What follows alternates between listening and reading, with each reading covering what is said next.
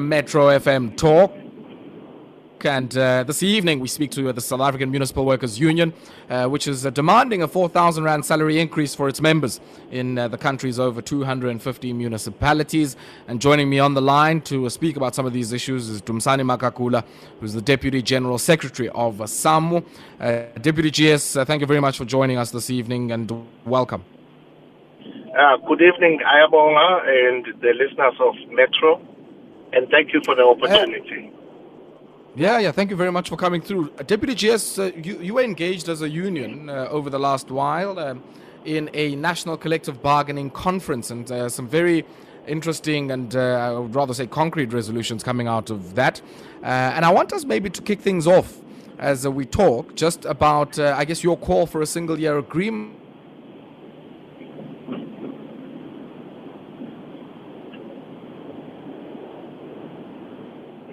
Hello?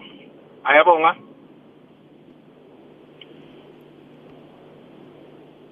Deputy GS, sorry, can you hear me? Yes, I'm with you. I missed you a bit there, but we can go ahead. Yeah, I was saying you've called for a single-year agreement, much like many of your counterparts in the public service. Talk to us about that. Yeah, thank you. For the past, we've had quite a number of multi-year agreements, and it has gone over for over 4 agreements, which covers a period of 12 years in the local government sector. And it has been a 12 years of struggling with a refreshing mandate, because once you have agreed and you've signed an agreement, you are bound by that agreement for that period of 3 years or whatever years that you agreed on.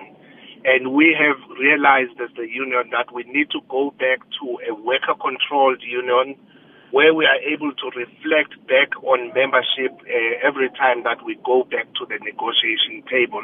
And as the economy changes and dynamics change, it's always important to go back and renew the mandate. But the same goes also for water boards, because we organize in 2 sectors in the local government and water boards. You're also calling for 4,000 Rand salary increase across the board. What motivates that perspective? Yeah. Firstly, we have compared what happens in local government, water boards and parastatals. They're all in the public sector. And in the parastatals currently, you have an entry level of a salary of 14,900, which is very close to 15,000 Rand. Meanwhile, in local governments and water boards, we still range at about 8,900 Rands of the entry level. That tells you that the workers in these sectors cannot afford a living. If you look at the food basket, you look at CPI, and you look at the cost of things generally, it means that a general worker in these sectors will not be able to afford a living. Okay. Deputy GS, I want us to take a brief break now, and we'll pause for a second. But when we come back, I want us to talk about that pay gap and also talk about the implications that has for many working in the expanded public works program and the community works program as well. We'll continue after this with SAMWU's Deputy General Secretary, Dumisane Magagula. 23 minutes it is after 8 p.m. It's the SHOP Stewards Corner here on Metro FM Talk. We bring it to you every Monday, taking a look at what's happening in the lives of working people. Now, I'm in conversation with the Deputy General Secretary of SAMWU, the Municipal Workers Union, and talking to them about the outcomes of the National Collective Bargaining Conference. And, Dumisane, you've spoken to us about I guess the wage gap within the public service, and in particular the areas you organize in, local government and the water boards as well. I'm quite interested in how you, I guess, are able to link, your demand around a sectoral minimum wage, conference resolving that 15,000 Rand would be reasonable, and also some of the commitments, I guess, you're making about a reorganization of the public service, especially as it relates to EPWP and CWP, where you feel that some of those functions that those workers are doing are ideally functions that should be done by many of the municipal workers you organize. Yeah, firstly, on the part of the demand for a higher minimum salary in these sectors, it's motivated by the fact that we are under pressure to reduce the wage gap in the sector. You have currently a municipal manager in a local government who earns over 200,000 rands a month, and in the same municipality there would be a general worker at less than 9,000 rands a month. And that's why the two demands of a higher minimum salary and also a monetary increment of 4,000 across the board, which by simple calculation begins to narrow the gap within the sector. But also at the level of the CPWPs and the EPWPs, the trend now is that the local government is relying on these workers, and it's a pure exploitation. You still have these workers being paid a meager 1,800 rands a month, while they are doing the same job that is done by permanent employees in the sector. And we are saying those employees should earn a certain minimum wage, and they should have a job security. This is precarious employment, which we are fighting against, saying the EPWP is not a project in South Africa. You cannot tell us that sweeping the street is a project, because that's what EPWP workers are doing. That's a permanent job. It will always be a permanent function of any municipality. Some of them are even doing HR, which is a permanent function of a municipality, and they are supposed only to be situated around the projects. So since they are doing permanent jobs, we say they need some sense of security, and they need to be able to get the salary that they deserve for the work that they are doing. It's interesting that you say that, Deputy GS, because if one looks at the presidential employment intervention as it's currently framed, a big part of it rests on this idea of work opportunities within the public service by way of the CWP and the EPWP. And a lot of those targets are framed around some of the functions that you are saying are core to the work of municipalities. It might be the grading of roads, the sweeping of roads or clearing of public spaces. But all of those are core to the work of a municipality. How do we reconcile, access to opportunity and widening that? And, of course, the issue of really regularizing and making the work that happens in the public service, or what many call a work opportunity, something that is meaningful and decent? Yes. There has been a serious deviation from what the purpose of EPWP was. EPWP was supposed to be unemployed, given opportunities in projects, but going away with a certain skill. And that has been eradicated completely. They are just used by municipalities for exploratory benefit to the municipality. So our demand is, firstly, if they are used in permanent jobs, they should be paid. But if they are used to get a skill, they should definitely go away with a skill after a certain period.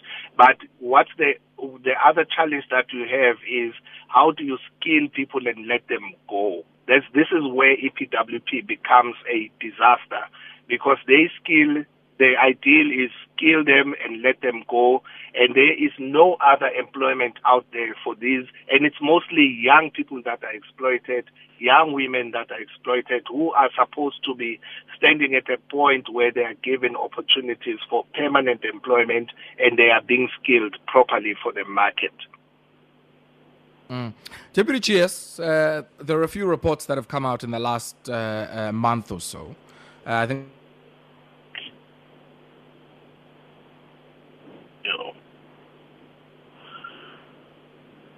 network. So they all speak to the financial weakness of municipalities and some of the major issues that contribute to that state of dysfunction. One of which they say is a bloated headcount at a municipal level. Now, one would assume, if that prognosis is painted, that there might be a few Section 189 processes waiting where there might be a culling of that workforce. Are you ready for that as a union? We will never be ready. Have you factored that in? Yes, we'll never be ready for a retrenchment. We won't be ready for reduction of staff in a sector that is already understaffed. What is happening in municipalities? What is happening in municipalities is that municipalities are not collecting revenue. And where the little that they are collecting, they are not managing it properly. The municipality has a lot of money sitting in public works, for example, in government departments, in businesses. This is revenue that they are not collecting on a monthly basis. Currently, the public sector is owing municipalities over 200 billion rands. And if municipalities start to collect that money, there will never be a problem of paying of a salary bill in a municipality. And our emphasis is not on municipal workers being paid when we talk about collection of revenue. Collection of revenue is first of all so that municipalities and the water boards can do service delivery effectively. This becomes a priority for us. Priority is not even increasing employment, it's not increasing of salaries, but it is making sure that municipalities are able to achieve on the core constitutional mandate of a municipality, which is service delivery. Lastly,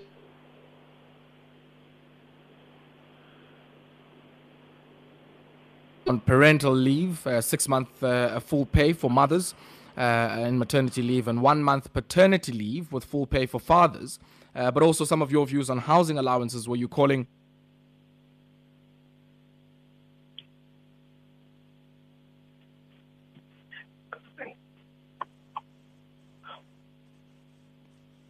Deputy GS? Yes. Yes, I'm saying I'm quite interested in your resolutions around your housing allowances, where you're calling for, service stands to be made available by municipalities, and also your resolutions around maternity and paternity leave.